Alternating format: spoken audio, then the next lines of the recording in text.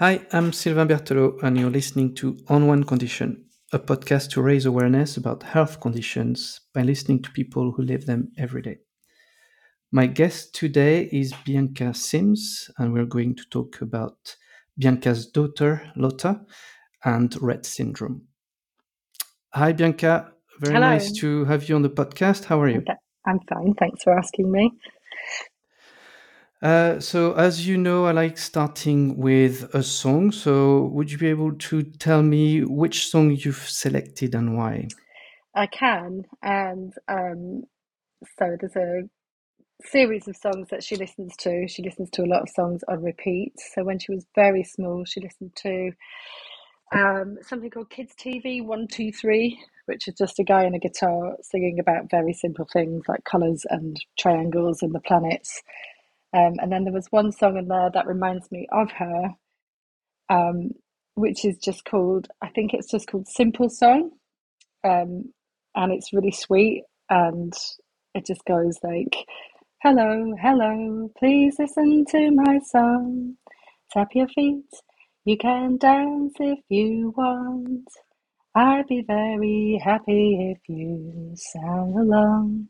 It's a very, very, very, very easy little song, and it goes la la la, la la la la la, and then so on. So it Amazing. just is kind of reflective of her character, which is she has a really like gentle energy around her and very inviting if you are able to come down to her level. Okay.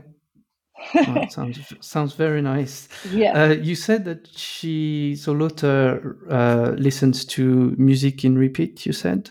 Oh my God, on repeat. So once we got past the kids' TV phase where we had everything on repeat for quite some years, we thought we'd really cracked it when she moved on to Norah Jones.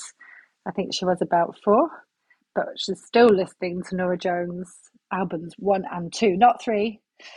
On repeat, loves it, is really happy when that comes on, and she gets as much pleasure out of it, I think, every single time as the first time she heard Amazing. it. Well, and do you have any idea why?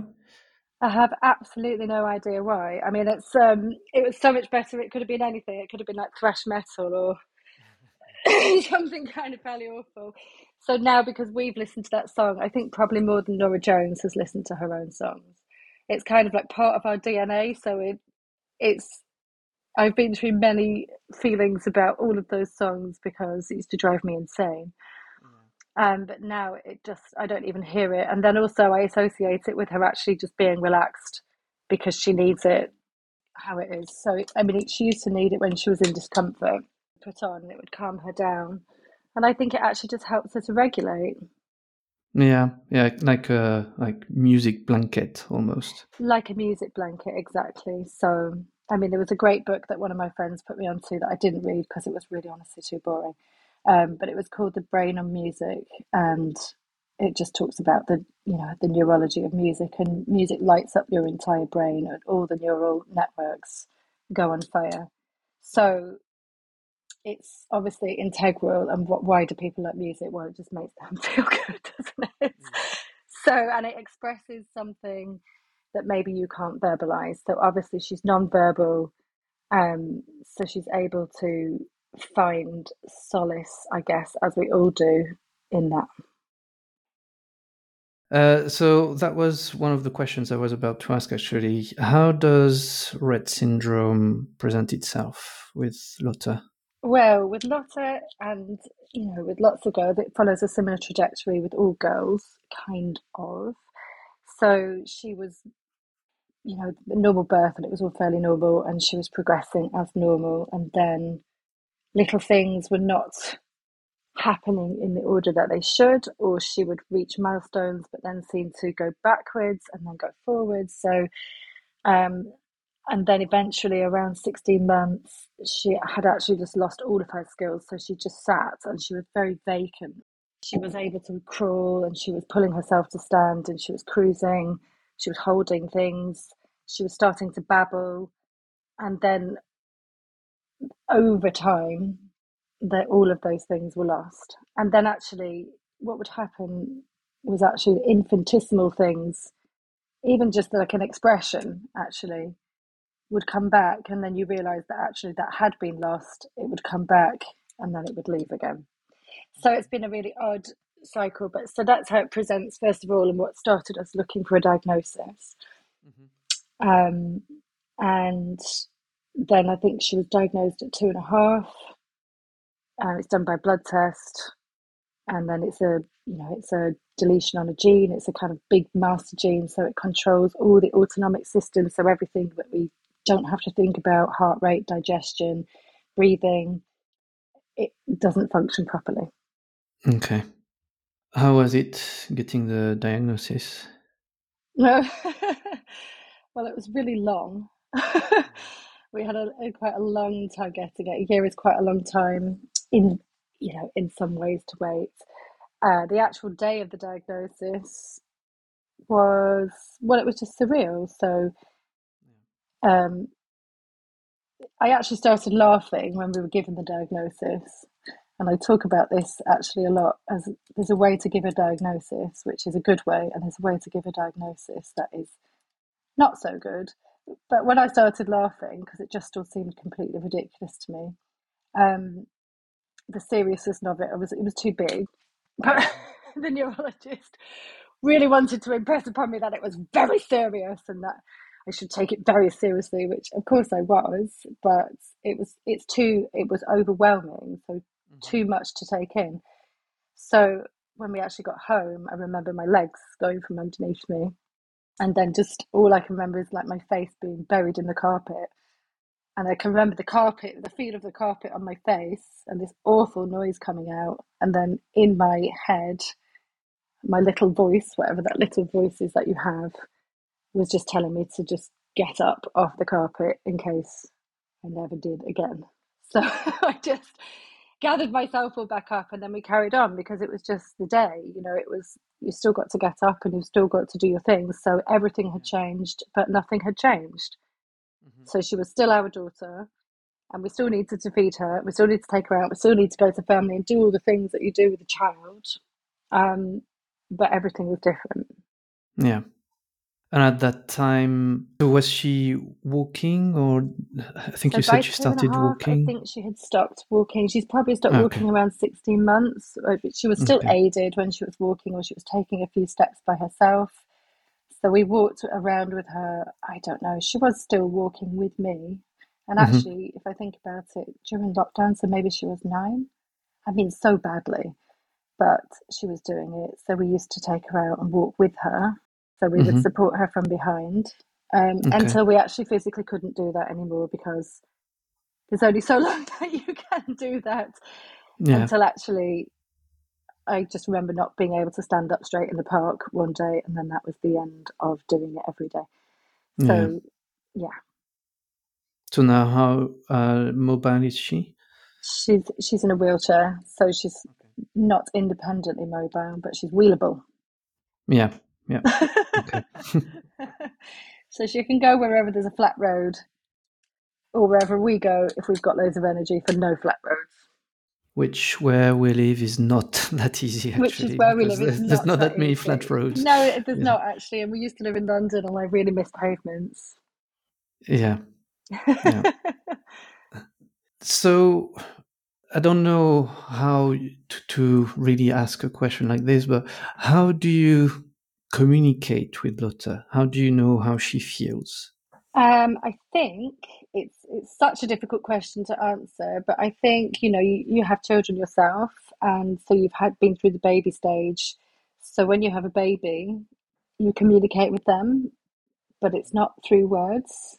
So I think what we're doing is that we're feeling and we're listening. So she makes sounds. We have to interpret what those sounds are, mixed with the time of day it is, what's going on around us, and if it's too noisy, if it's too hot, is it this? So we have to go through a sort of series of, it could be this, it could be that.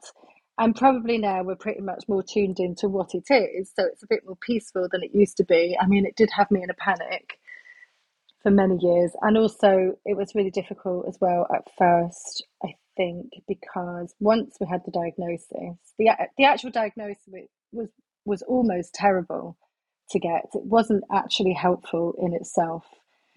It was pretty devastating because actually what it did was just filled me with fear. So I was no longer feeling what I was supposed to feel or looking at what I was supposed to look at. I was actually just terrified and filled with a projection of what might be, or um, yeah, I didn't know what was going on. I wasn't acting rationally or sensibly or even intuitively. I was just in a frantic mess. So now it's different because you learn to trust yourself along the way, I suppose. We had to like relearn what we already knew. Okay. So I think we're communicating. It is like having a newborn baby. She's like having a newborn baby in every respect, actually. So we feed her orally, like by hands. So that takes about an hour sometimes. You know, we've had to develop a lot of patience. Yeah. And she also has a feeding tube. So that is for water because she can't swallow water. It's Okay. going on to her lungs. I think most girls with Rett syndrome have a feeding tube for one reason or another, even if it's just for medicine and convenience, or because Mm-hmm. lots of girls struggle with weight gain, they can't put on weight, or conversely, there's too much weight, and that's partly to do with the medications they're on, Okay. or the lack of mobility. I mean, it's different in lots of different girls, so it presents lots of different ways. So yeah, the communication is difficult and actually at the same time quite easy. Okay. As Okay. long as you're tuned into the right things. So, Yeah. I think actually, even in that terms, it's left me quite wide open as a person, like walking around, because I don't know how it was before, but I don't know, and I don't know how you were when you became a parent, but all of a sudden you can hear screaming children in a completely different way. You feel that. Yeah.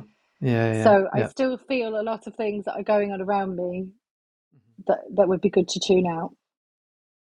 Yeah, and I can imagine. So remembering how when our girls were a baby, like if you pay attention, if you're like you said in tune, then you react automatically almost. Yes.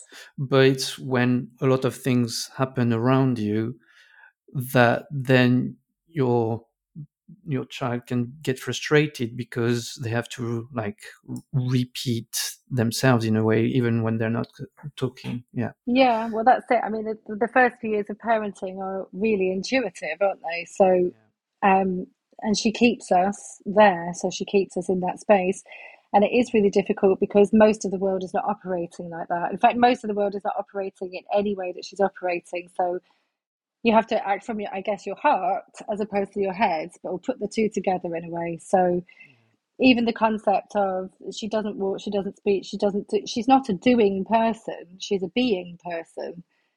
So we live in a doing world, and we live in not an introverted world for the most part. We live in an extroverted doing world, and she's an introverted being person.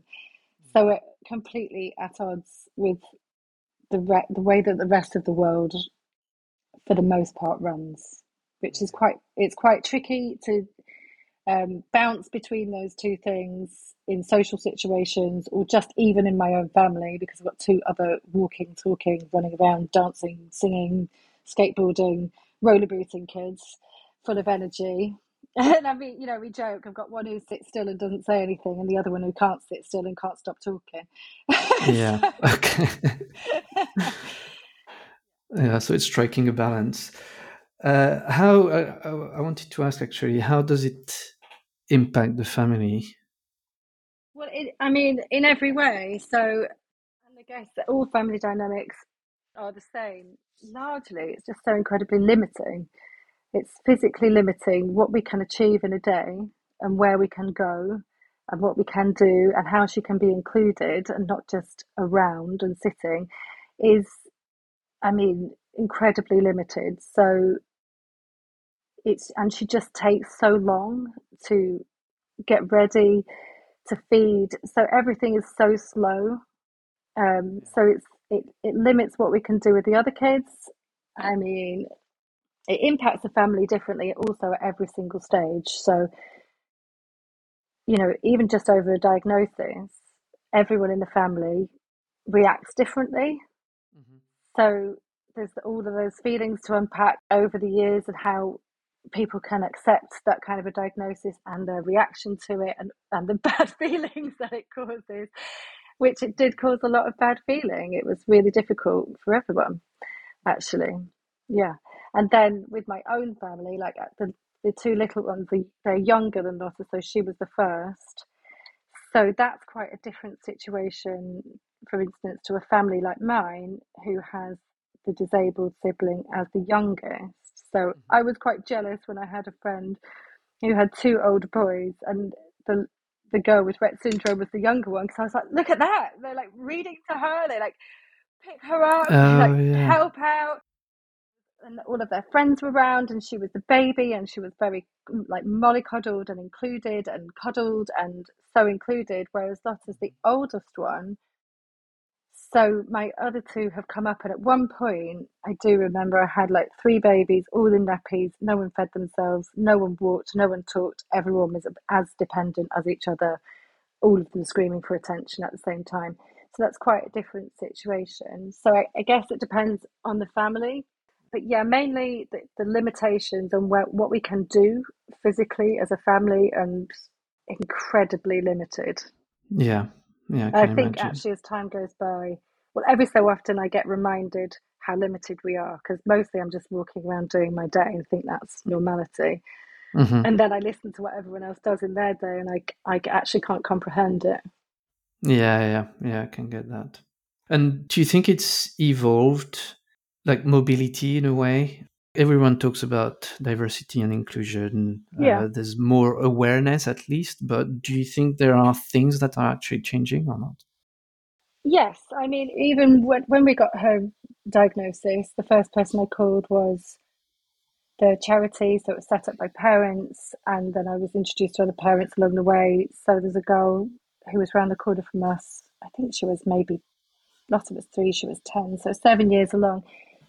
And Olivia just screamed, she really just screamed constantly all the time. And she couldn't, the mum couldn't go anywhere with her because it was just an impossible task. So she was only Okay. actually ever fine at home. So talking to her about her experiences and then about mine, that there was no one to call. There were no Facebook groups. There was Hmm. there was actually so little support, and parents and families were so much more isolated Yeah. like that.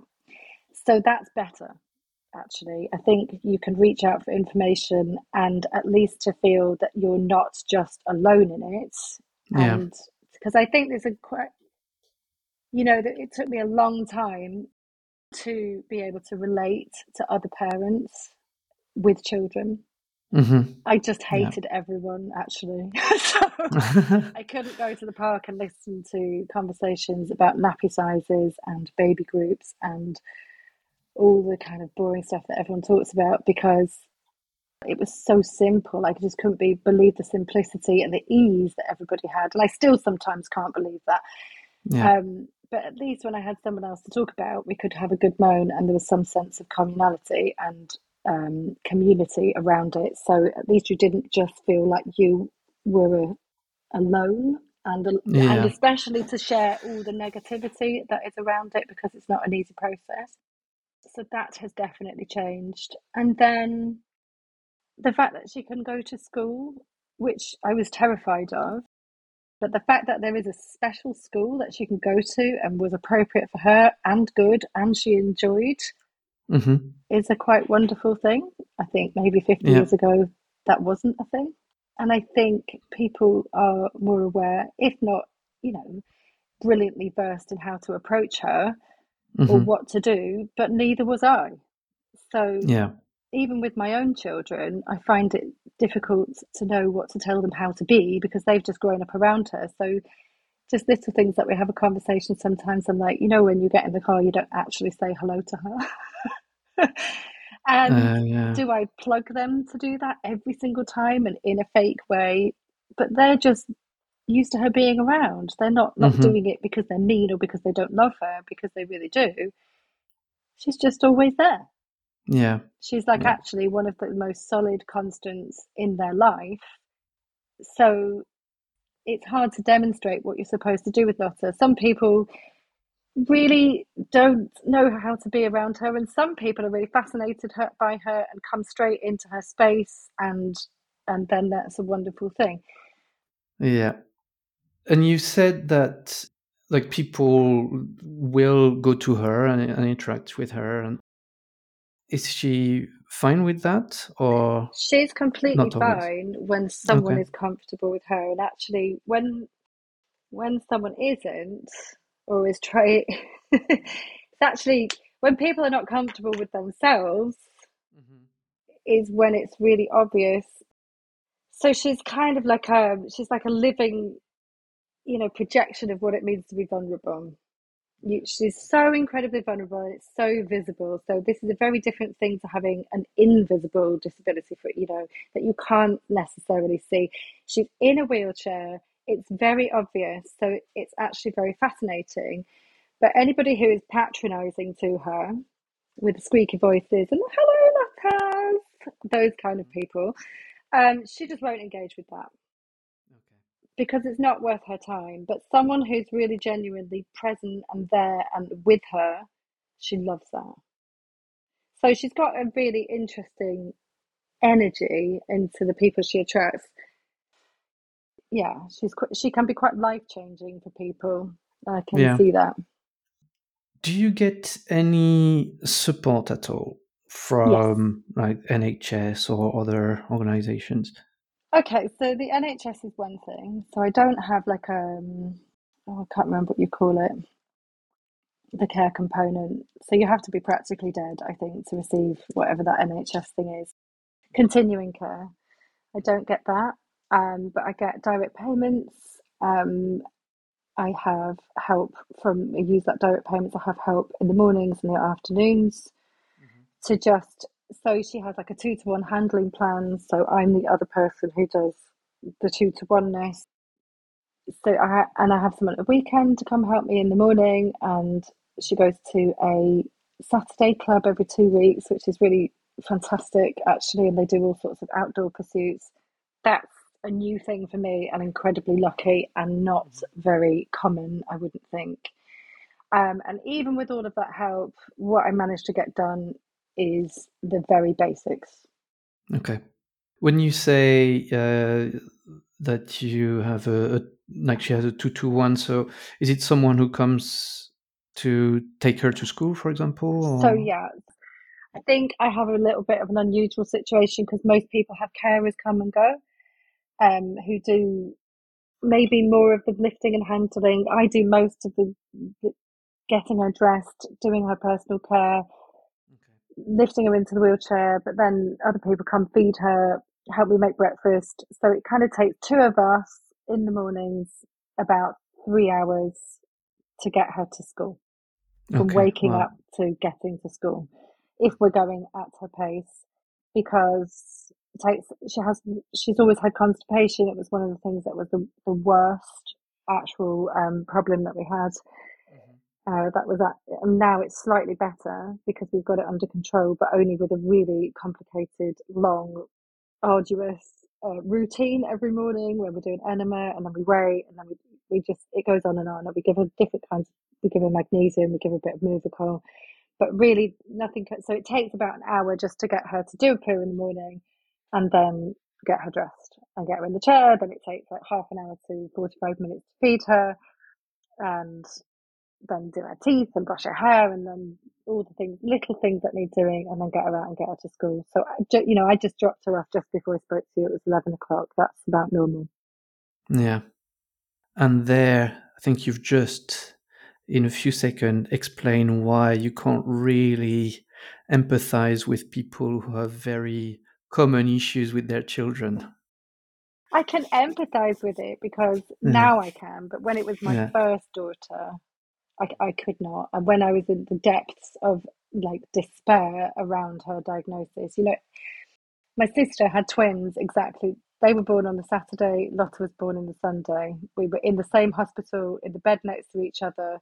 Mhm. And then at some point, those children went off in very different directions. So I remember going into our local park, met my sister, and just even watching my niece, who I love, obviously, but just to watch her hand reach out for a ball and put her fingers around it, I couldn't cope with it. I just nearly burst into tears. I gathered myself up and I ran out of the park. Yeah, like the grieving process took a really long time. And actually, what I did, rightly or wrongly, was I just removed myself. So we had this really intense time together, which was the most awful time of my life and actually one of the best times of my life. So I learned things that I think other parents, mums, fathers, whatever it is, I don't know. If you don't spend that long around that kind of a thing, you just don't learn the same thing. Yeah. So I learned to be with another person all day, Yeah. quietly, doing her thing, paying attention, being present. So is it grounding then? It's quite grounding, yeah. Yeah. I mean, just the more horrible things you go through, the more you realise Mm-hmm. that you're all right, that you'll be all right. Yeah. So Yeah. Yeah. we've been through really horrible things. Honestly, I'd rather just not have gone through them and be a bit more of an like idiot walking around. But I think it gives, like, I probably was just an idiot walking around, and it actually overall connected me to things that I wouldn't have connected to or couldn't have connected to had I not had that experience. Yeah. Yeah. And you don't learn that by just looking at your phone. I think that's what And you're you don't saying. learn that by just looking at someone or just with the social chit chat. So it makes me not intolerant of chit chat because it has its place and I'm very happy to talk rubbish with people. But just sometimes, yeah, I mean, now I'm better at it. But I think closer to the diagnosis, I couldn't really tolerate the chit chat too much. Yeah. You mentioned medication earlier. Yeah.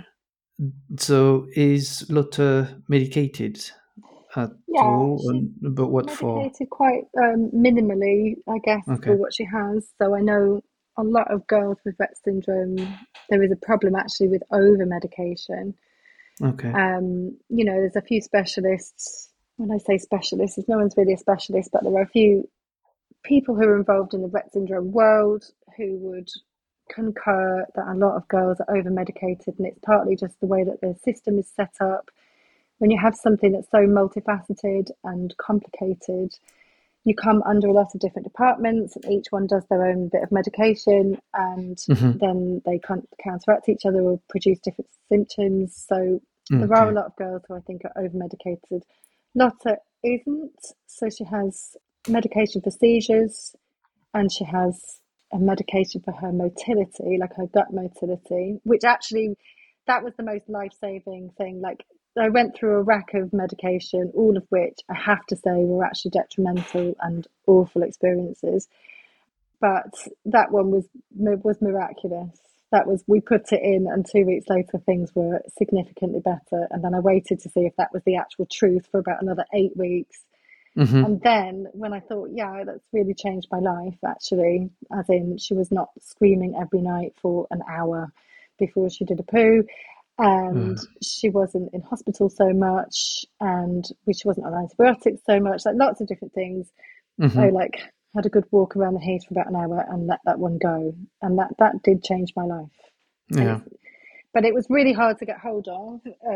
So I think the ones that are good, you a lot of the time I needed to research it myself. That was one of them, and I also needed a gastroenterologist who was happy to go and get it for me and do it off label, Mm-hmm. which I had. But actually, it's quite hard to navigate all of the systems and the NHS system in this situation. Most people are going in completely blind. I mean, it's amazing to me, absolutely amazing that you go in to a hospital even now, get a diagnosis like this, and Mm-hmm. then get asked, do you want to come back in 6 months? I mean, I didn't even know what that meant. I was like, for what? Like, what are we coming back Yeah. for? What to be Yeah. told? Yeah.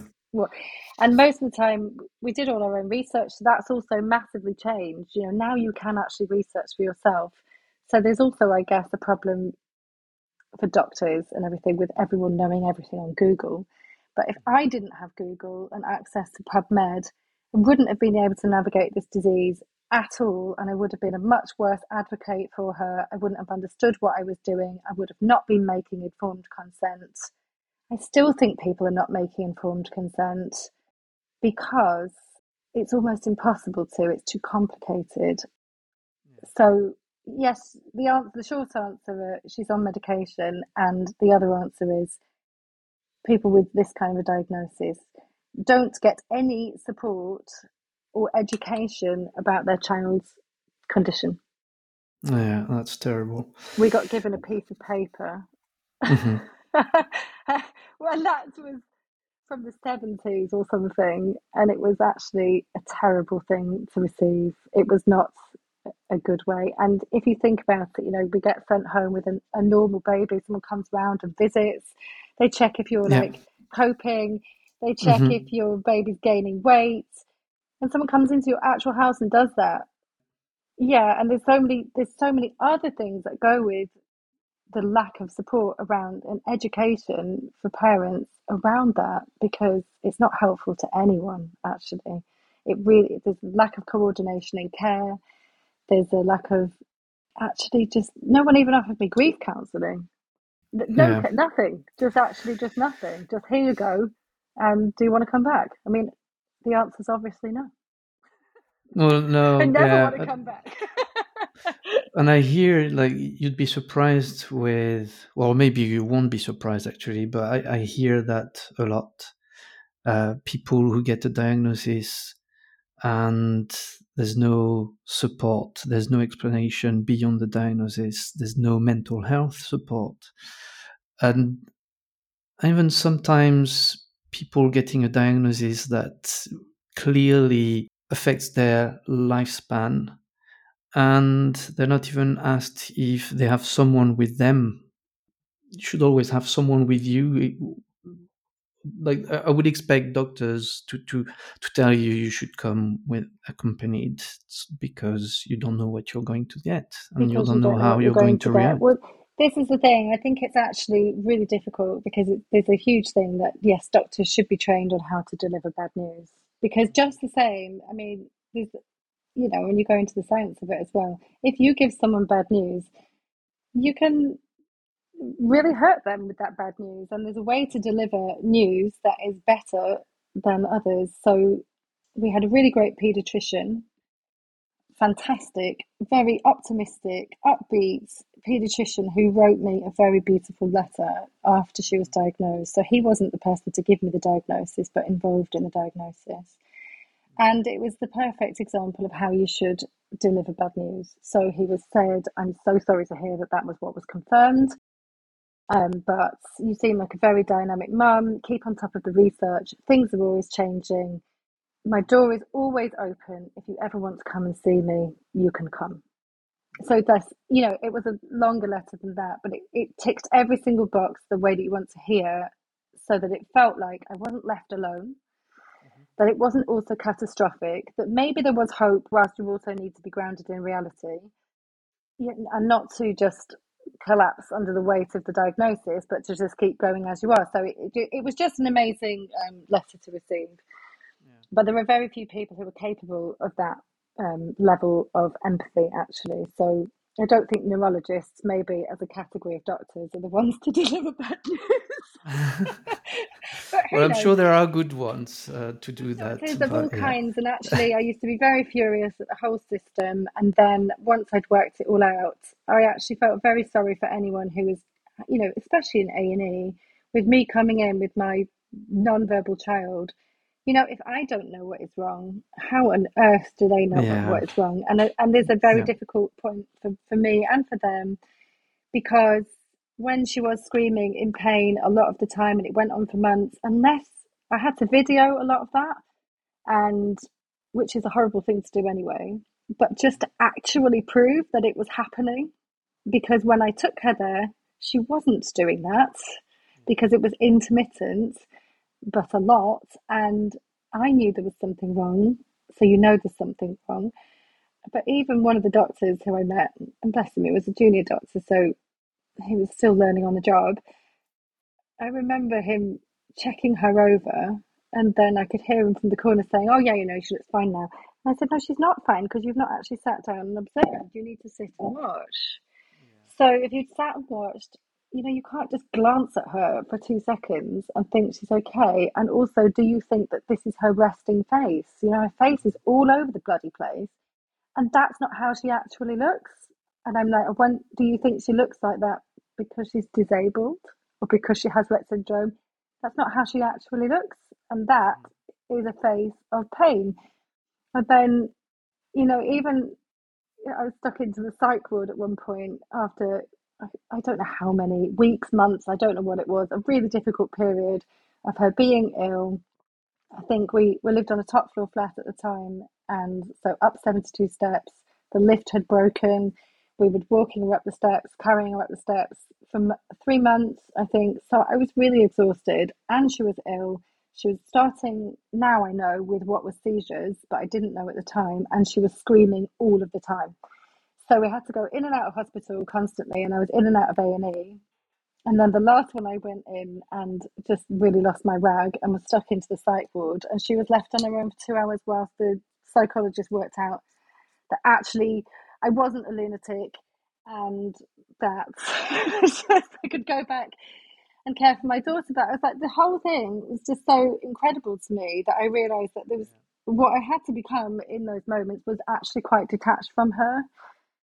I had to detach myself from how she was feeling and be more robotic because otherwise you can't advocate properly.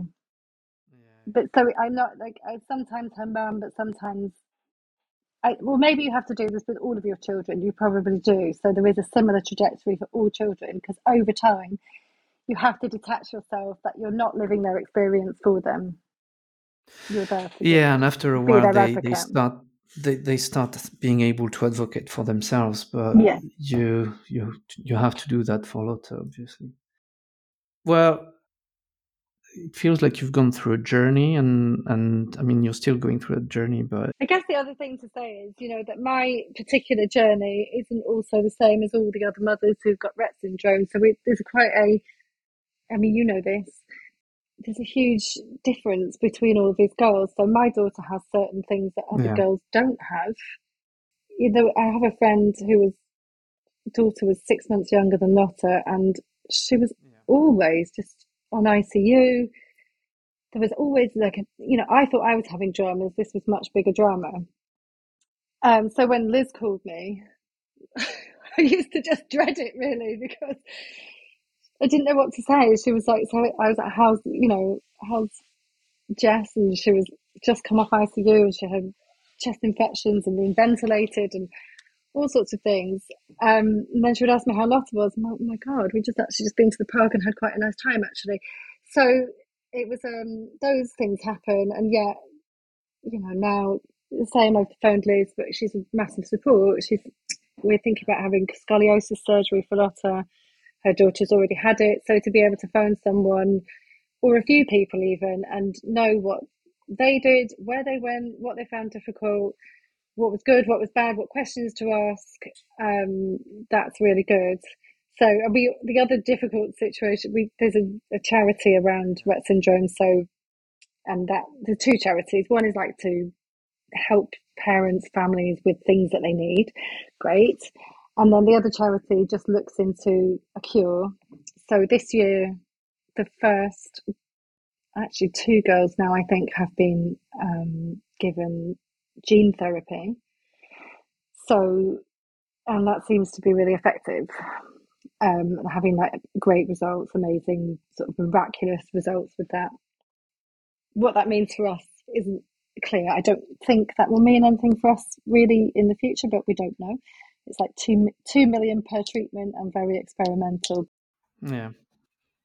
Well, it's been amazing talking to you, Bianca. I always like finishing by the same question. What is Lotta's happy place? A place where you think she feels at peace? Oh my God, she feels at peace. I think probably everywhere. I mean, actually, she is at peace because she just is. So she's quite one to watch. if I'm sitting by her, like, everyone projects on their own things, and she's not always comfortable, but her deep down internal workings, and this isn't every girl with Rett, so I'm absolutely sure, but she's very at peace. She loves watching the trees. I can see her at the beach, and I can see she's watching the birds go by.